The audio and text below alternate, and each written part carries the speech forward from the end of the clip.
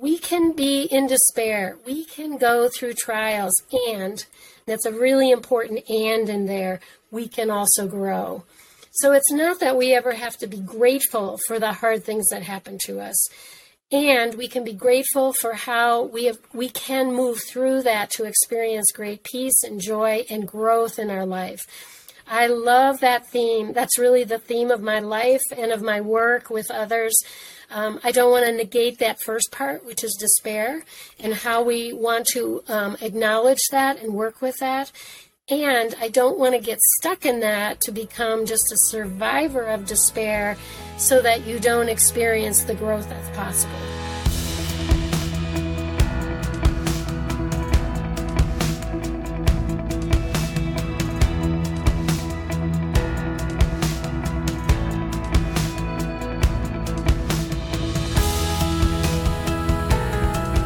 Welcome to the Faithful and True podcast.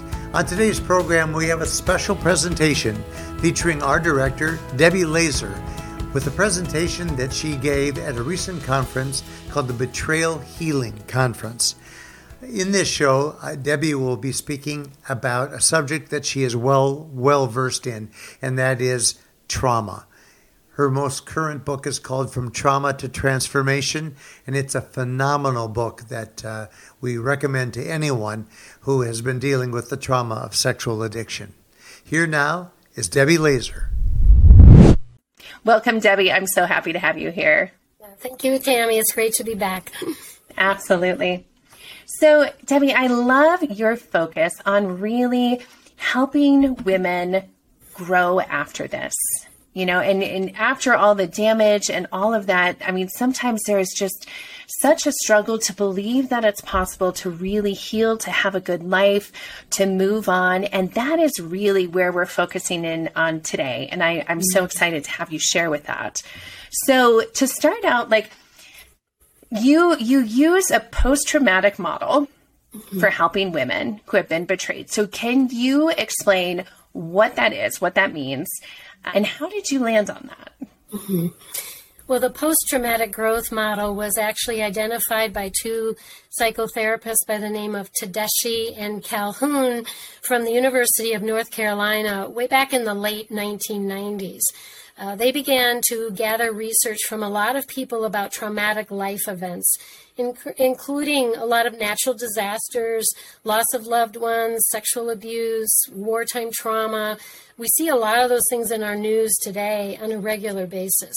And so what I love about their work is they gathered the research that was happening with a lot of those life events, and they started to think about creating an inventory about whether it was true that in anything that was traumatic, we could in fact grow. Mm-hmm. And just to make the long story short, because I did talk about this before and I have a research project you can look at, they did find 5 significant areas that people were consistently showing growth when they had right resources to do so. Mm-hmm. So it wasn't just a given that you go through something hard and you wait and wait and wait, and then, or for Christians, you pray and pray and pray, and then all of a sudden all this great growth happens. So they recognized that it did take some cooperation, participation on your part in order for growth to happen. What I knew in my own life was that seemed to be happening for me. I didn't have all those words to describe it. What I just knew is that things were changing. They were getting better. Now, I was liking myself better. Mark was changing. Our marriage was changing. We were living in truth. It didn't mean that we didn't have bumps along the way. And there were obviously things that made our life very rich, much better than it had been prior to discovery. When I got into my master's program and I had to choose a theme for my thesis, I actually ran into research that started naming what I had experienced all these years in my life. And I was like, I just fell into a bucket of diamonds. I'm like, whoa, this is about my life and this is what I believe. And so I dug into all the research that led to this theory that has really been out there for quite some time, but is really, I'm finding only recently really being talked about. And so the theory really lets us know, and of my work with others, I don't want to negate that first part, which is despair, and how we want to acknowledge that and work with that. And I don't want to get stuck in that to become just a survivor of despair so that you don't experience the growth that's possible. So both become very important in my work, and the timing of those is important. The things we talk about, the practical steps, as I say, are really different for each of those.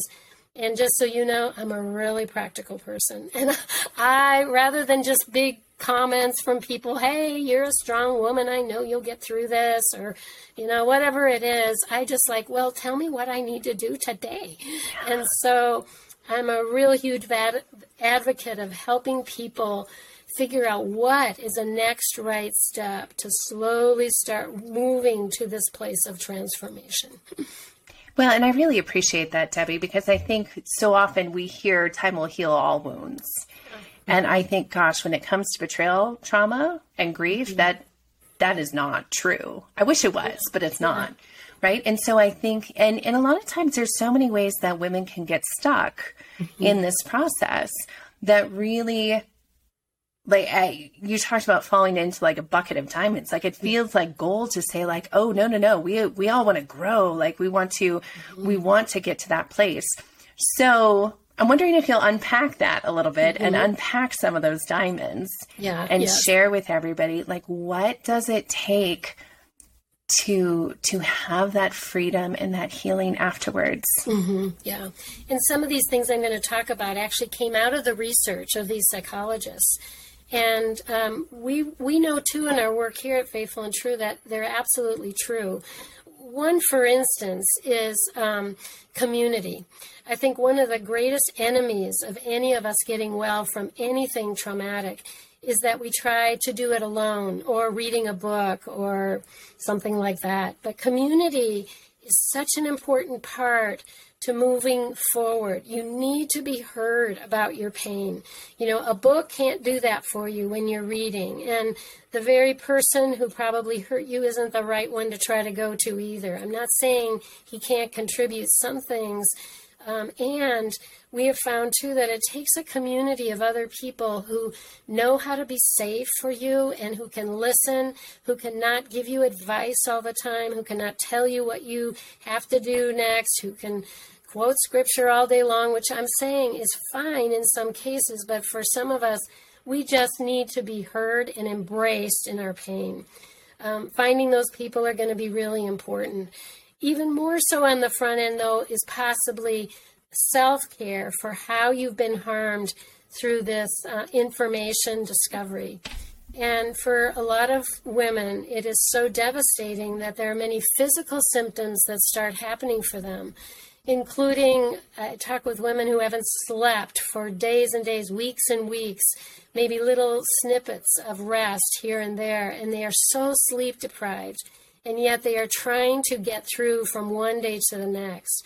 Or they're so anxious about the future and what that's going to hold, or they're afraid about so many things. And at times we want to assess what those symptoms are of post-trauma so that we deal with those, sometimes medically and also with help with what's worked for other people. So I think taking an assessment of those, getting help around that is going to be one of the very first steps we want to attend to when we're talking about post-trauma. Yeah, I think, boy, that physical taking care of your body is so important because after trauma or after betrayal in particular, like, we really disconnect with our bodies. Andi Kohlberg in her book, Try Softer, talks about it's like the body is just here to carry my head around type of thing. I love and that. it's like reconnecting with the body. But there's also so many health ramifications to stay in stress after betrayal. I know for me, I see so many of my clients who have really serious health stuff that come up afterwards. Yes. So let's get super practical here. So we're talking about, let's focus in on the self-care. We're talking about going to doctor's appointments, maybe getting STD testing. What are some of the really practical things for taking care of their body? I think if they are having difficulties with sleeping is to talk to a physician about what are some things that can help them. There are all kinds of things from natural solutions if they're, kind of inclined to go that way. There are medications that would help. But it's going to be important if you're going to work on anything. You got to have your body and your head in the game. And if you're sleep deprived, and we all know this from a lot of research on the brain these days, that is one of the most hurtful things to your brain, to expect it to function well. So getting help for that is really important. I think anxiety is one of the next things that I hear a lot about. For a lot of women, again, they resist maybe medications. There are many naturopathic things that they can think about getting help for, and it may not be a bad idea if it's moved into panic attacks and so forth to also get medical help and what could be situational drugs that might help them just in the moment, because I don't know if any of you out there have experienced panic attacks. It is a very scary place for your body to go. You feel totally out of control, helpless. You don't know what it's going to do. It starts affecting your breathing often. So it's really important to get medical help with that. The other thing that starts coming out of getting that kind of help is you probably need to start telling your story a little bit. And for a lot of people, that's even hard. A doctor maybe they've gone to for years and years, they don't want to be honest with. And yet, again, working on being authentic will mean figuring out how to share some truthful things about yourself so people can really help you. Yeah. And that really ties back into the community piece that you're talking about. Yes. So I assume what you're talking about is support groups. Is that what you mean by community, or is it broader than that? I think initially for a lot of people that is even too scary to think about. And I think for many people, starting with a professional counselor is one of the best ways. I think from my research, there are some that go to a best friend or a family member or even a pastor or ministry person. Unfortunately, it is changing in terms of ministry, I think. But it was found in my research that they weren't always the best people to help you in the beginning. And so I think the people that were found to be the most helpful were clinicians. And I think it's because many of us have training in this field or are getting training in this field. So we know not to say certain things like, he will never change probably. He's just a narcissist. So you better decide if you want to stay or you want to leave. Once he's done this, I don't think there's ever any going back. I don't know that you could ever trust him again. All of these kinds of beliefs that sometimes people who are not trained will pass along to a very vulnerable woman who's in this place. Sometimes she only gives it one shot to share her story with someone.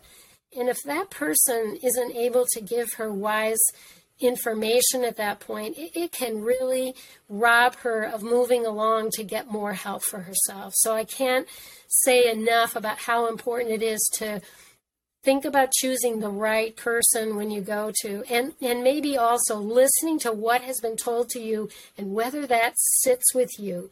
Do you find some peace from what you hear, or are you really disturbed, as I call it? Is your peace disturbed when somebody says to you, he's always going to be like that, so learn to live with it or forget it and move on? Does that sit well with you or not? I really encourage women to listen to that spirit within them that has the ability to tell them what's really going to be right for them. So getting help, you're right, might be first and foremost with one individual, and if that one could be a professional counselor, I think that's going to be a very good choice. Yeah. I ideally like the idea that it's her own therapist or counselor, not someone she shares with her husband. Again, that idea that you have your very own place, that someone's going to really listen to you, is certainly not going to tell you that you're half of his problem. So, if a therapist starts listening to a spouse and then wants to start going after some of the problems he's having with you, that's not a good place to start. There are relational issues that can come up in time for growth of a marriage. But in the beginning, you need to know it's not your fault. You didn't cause this addiction. And sometimes when I share just that basic truth with people, because of what they've heard elsewhere, they just start weeping. Yeah. It's so hard to depersonalize what appears to be such personalized behavior on our husband's part. But that's also going to be a part of surviving, I think, is being informed about addiction, being educated about that. And it's something I love for women to engage in is that information.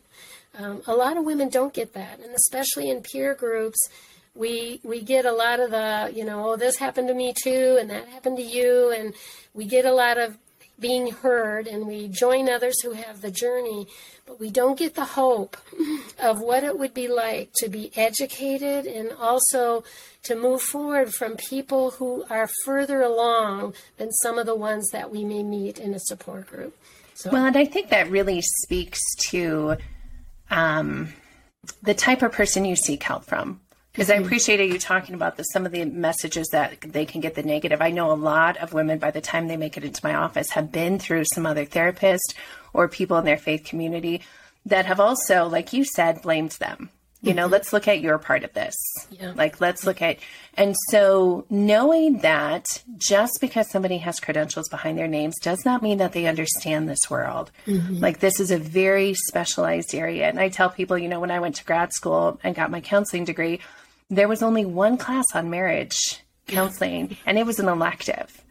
So it does not mean that just because somebody has credentials that they know how to work with betrayal. So finding somebody specifically who gets it, so critical. And also so that they can offer that information that you're talking about, that because it is important to understand what's going on. Yeah. I might mention that one of the things that helps with trauma in the beginning is having someone help you look at your beliefs about things. Because what has been proven in the pain of trauma is that it's really what you're believing that creates the pain. Isn't that interesting to think about? Yeah, tell us more. Go deeper on that one. What I mean by that is that it's why you can tell the same information to 2 different people or 5 different people, and they all have different reactions. And the reason is because they have different beliefs about things. When people often come to me and they go, how do you listen to these stories all of the time? I would be devastated. And I said, well, when it was my own story and I carried beliefs like, will my husband ever change? Could I ever trust him again? I don't think so. Is there any hope for us? Or are we going to always be identified with this problem? And I don't know if I can live with that. I had all of those beliefs going on inside of me.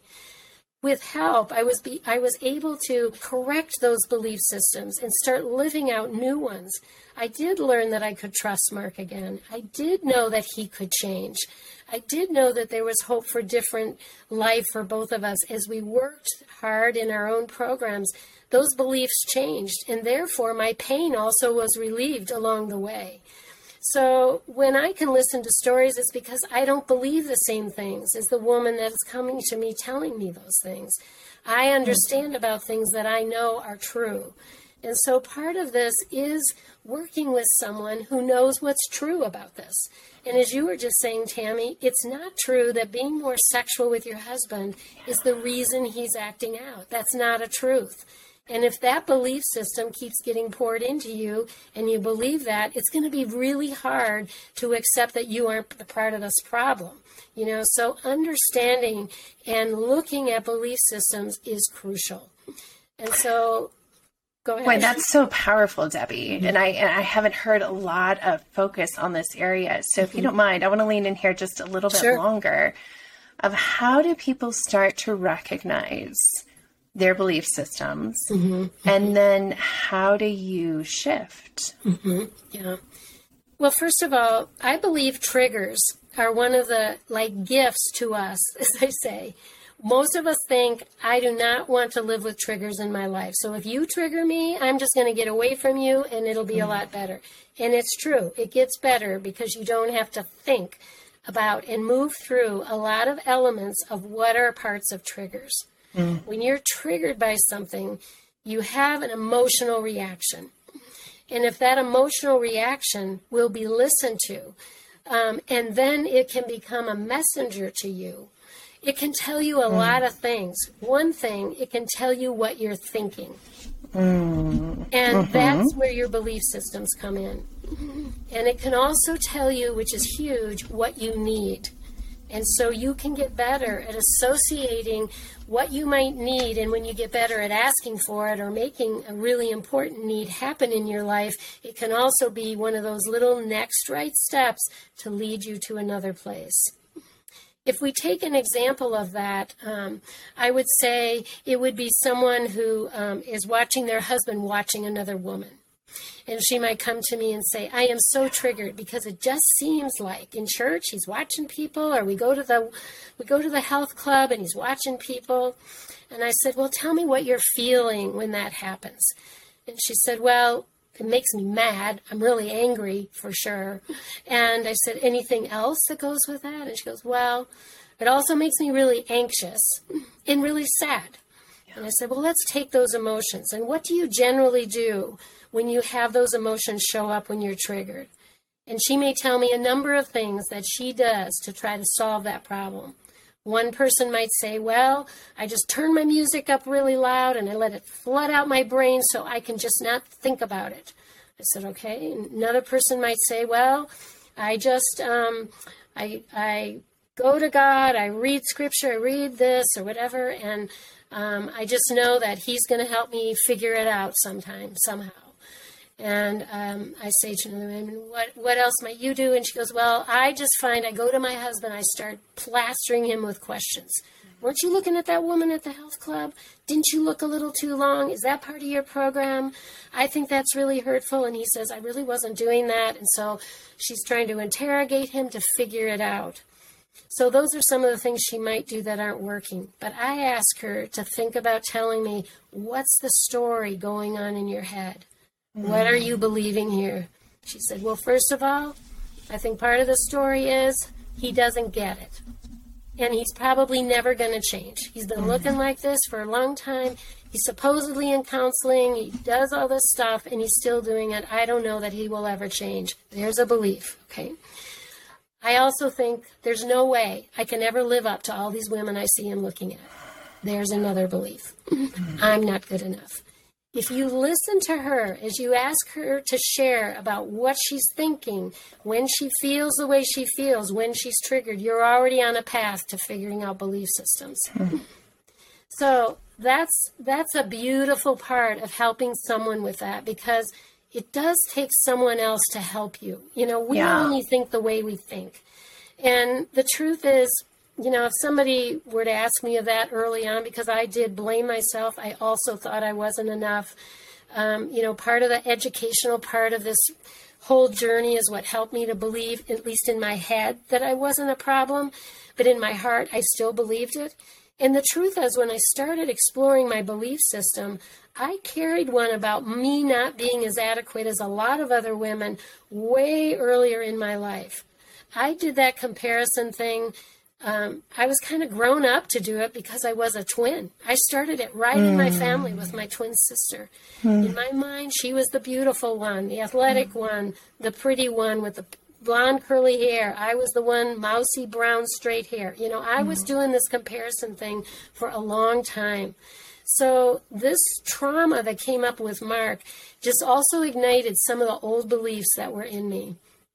My work for myself was going after updating the old stuff, living with the truth of the new stuff, and carrying that forward in my life to really love who I am. That's hard work to do without the help of others. So hard. I often say that after betrayal, it's like every insecurity you've ever had in your life suddenly feels true and on steroids. Yeah, that's a really good way to say it. But the truth is, you know, it's fun because we have beliefs about everything. You know, I look outside today, it's a cold, overcast day. And my belief is that's not a great day, you know, and I you know, it just happens to be my life. I get invigorated by sunshine and whatever. I have a best friend says, this is my favorite kind of day. Right. That's her belief, you know, and so we have beliefs about everything. It's really quite fun when you start exploring yourself to ask yourself most often, what do I believe about that? So, Debbie, when you're walking with somebody and you start to help them identify some of these beliefs, how do you help them start to shift? What does that look like to shift those beliefs? Well, I think some of it is not telling them what they should believe, because that's all our personal journey. Sometimes I just offer them other possibilities. Or we take something and we look at how old it might be, or where they might have started believing what they believe. Who taught them? For instance, there are a lot of women that still believe if they were more sexual with their spouse, he wouldn't struggle with pornography. And sometimes I'll say to them, do you have any idea where you started believing that? Who first started pouring that information into you? And then they'll start telling me stories about maybe where that came from. For most of them, it comes from their spiritual journey, quite frankly, quite honestly. And then I will say to them, have you read anything or heard anybody else tell you anything differently than that? And I might share with them my truth, that I've worked with a lot of people. What I do know is that in this field, for those that are trained, what we do know is that sex is never the answer to a sex addict. It's kind of like alcohol. More alcohol would be a solution for an alcoholic. Yeah, she says, that makes sense. I said, so maybe it is that your belief about that is outdated and you want to think about changing that for yourself. I usually want her just to think about it, and come back and let me know what she might be thinking about. So offering possibilities is one of the ways I do that, and also sometimes leading her to other references for reading or a pastor to talk through that, or, something else that would give her more information to broaden her possibilities for why she believes what she believes. You hear the most amazing stories. My mom told me right before my wedding night, someone might tell me that whatever you do, you say yes to whenever your husband wants sex. Don't ever do it differently. Okay, so she goes, so I got a real clear message from my mom when I went to my wedding night, and that has stuck with me ever since. So exploring where we take in beliefs in our life and then whether we need to update them is something I talk about in my book as well. I think, this is my belief, that a lot of our counseling journey is about updating our belief systems, because most of us are living with a lot of stuff that was poured into us from others our whole life. And now as an adult, we get the privilege of deciding which of those are true for us and which ones of those we need to update. So, Debbie, what did lead you to writing your book, your latest book, From Trauma to Transformation? Yeah. Well, you had mentioned in my bio that I've worked with women for many, many years and led groups for them for over 20 years. And I think one of the great things about leading groups as well as counseling is all the things I learned from everybody. I mean, I'm sure if you lead groups, that's the same is true. And a lot of times I would just make notes at the end of the group. Wow, this was a great idea we talked about in there. This was that, because our groups are process groups, meaning we don't work through materials. We bring whatever is on somebody's agenda that day and we talk about it therapeutically. And so we cover anything and everything when we're talking. So, after 20 years of this, I had volumes of papers and little notes. I mean, I have papers everywhere in my office. And I thought, I just have this inclination to get that in a book somewhere. And maybe some people could learn some of this stuff just reading it. I am a believer that just reading and not having that community or counseling is not going to do it. And it could help you with a lot of things to think about and get started on yourself. And so that's what led me to write the book. I think after all this time, I feel like I said to myself, you know what you know. You've helped a lot of women. Your journey has been helped and transformed. I think it's time to get it into a book. So, I love it. Yeah. Man, I so appreciate that you took that time. It's a gift to everybody else, because certainly for women when this first happens, like books and podcasts are where most women go, especially because it feels safest. So to have that entry point for your books and others, and then hopefully into that community. So one last question, Debbie. I would just love for you to paint a picture of what kind of growth do you see in women? What is the possibility of growth? Paint that picture for us. Okay. Give us that hope. And that would be painting the picture of thriving, okay? Versus surviving is when our focus primarily stays on the addiction. And perhaps our goal is for sobriety and faithfulness. And that's a wonderful goal early on. And I don't believe it's the only goal, because I do believe that we are meant to work through difficult things and to use the knowledge of how we can change and grow, be a better person, the person God calls us to be, and to find more meaning in our life as we do that. Thriving, I think, is really living really with our story, and how in the world might we use that for others. It doesn't mean you have to do it full-time as a therapist like I ended up doing. And I do believe people that thrive are not afraid to talk about their story and what it has led them to. So ultimately, I think one of the first steps to walking out of that surviving place is recognizing that sexual addiction is not the problem in my life. It is a problem. And Virginia Satir, a wonderful therapist who is now not living, but taught so much about family systems in the last century, had many wonderful sayings, and this was one of them. If we get stuck on any one thing as the reason why I am the way I am, or why I can't do what I want to do, or I can't be the person that I think I'm called to be, we're going to stay stuck in survivor mode. But when we start maybe asking the question, what can I learn, rather than why me? Why was I in this situation? I was tried to be such a good person, a good wife, I'm a good this or that. What might I learn in here instead is a great question. And that's going to be about a lot of other things. So when we start recognizing that there are other things, like maybe I could start just being a gentle observer of my own life. Who am I? How do I show up when I'm mad? What do I do when I'm really sad? What are those things that aren't that becoming to me, that make it even hard for me to like myself, let alone love who I am? And I think as we begin to look at those things, we can figure out small, right, practical steps to starting to change those things. I know when I was early on in recovery, my reaction to many things that were hurtful was to shut down and not say anything. That certainly was not authentic. It wasn't loud, it wasn't messy, it wasn't rageful, and so some people could look at me and think, oh, isn't she just a calm thing? You know, it wasn't good. It wasn't good for me. It wasn't good for our relationship. I wasn't being authentic. I didn't share anything that was going on for me. So that was my lack of emotional presence in our relationship. But when we do other things, we also pull ourselves out of emotional presence, and we hinder our ability to grow deeper with people in our relationships.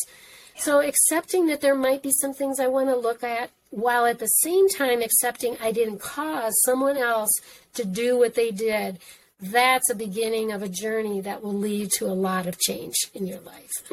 That's great. So Debbie, thank you so much for sharing your wisdom and your experience with us today. And I know that at Faithful and True, you guys do a lot of work. You do individual counseling, you do couples, you do workshops. Can you tell us a little bit about just if people want to get a hold of you and what sort of services you guys offer? Sure. Well, we have a website, faithfulandspelledouttrue.com, where anyone can go and find out all the things that we do. It also is full of all those podcasts you mentioned earlier that are helpful to women and men as well. We've done numerous podcasts since the year 2012, actually. Before we even called these things podcasts, we named them the website radio show is what we called them earlier. Mark was the host of those shows for many years until his passing. And then Dr. Greg Miller stepped into that role, he's also the director of our men's workshops. He now hosts those. We put out a podcast every week. So if you want to learn about who we are, what we believe, our belief systems, and you want to, decide whether it makes sense to you, tune in to some of those over 400 podcasts that are available, all free to you. It's a great way to gather some wisdom. One of the ways we help people from all over the country and actually outside of our country is through our intensive 3-day workshops. Mark helped create those early on after he had been to inpatient treatment, which was a wonderful way to get a lot of help early on. We also know that insurance doesn't cover that much anymore, and he was convinced that maybe we could put that into a shorter intensive and connect that with outpatient help where someone lives with their own counselors and groups, and perhaps provide the same kind of a healing journey. So our workshops are loaded with all kinds of wisdom that we have gathered from the hundreds and hundreds of people that we work with here. So if anyone wants something kind of quick and get on the journey fast, I think that's one of the ways to think about doing that. One of the ways of creating community with safe people, because let's face it, they're there too. They don't want their stories spread around the country or in the newspaper, and they're just as mindful of being confidential as you would be if you came. It's true, we do individual counseling and virtual groups. As for most therapists these days, our schedules are pretty packed out. So we try to do what we can do, but our workshops are probably the best way to get connected with all of our wisdom on the front end. Awesome. So thanks for asking about that. Absolutely. Debbie, thank you so much. It's been such a pleasure. Thank you. And thanks everybody for tuning in, and we'll see you in the next one. Thank you for joining us today on the Faithful and True podcast. We hope that you've enjoyed this opportunity to hear Debbie Laaser talk about from trauma to transformation. This podcast has been widely appreciated and viewed, and we hope that you've enjoyed Debbie's presentation. Until then, until we join you again on our next podcast, we hope that this coming week for you will be filled with many blessings and with great vision.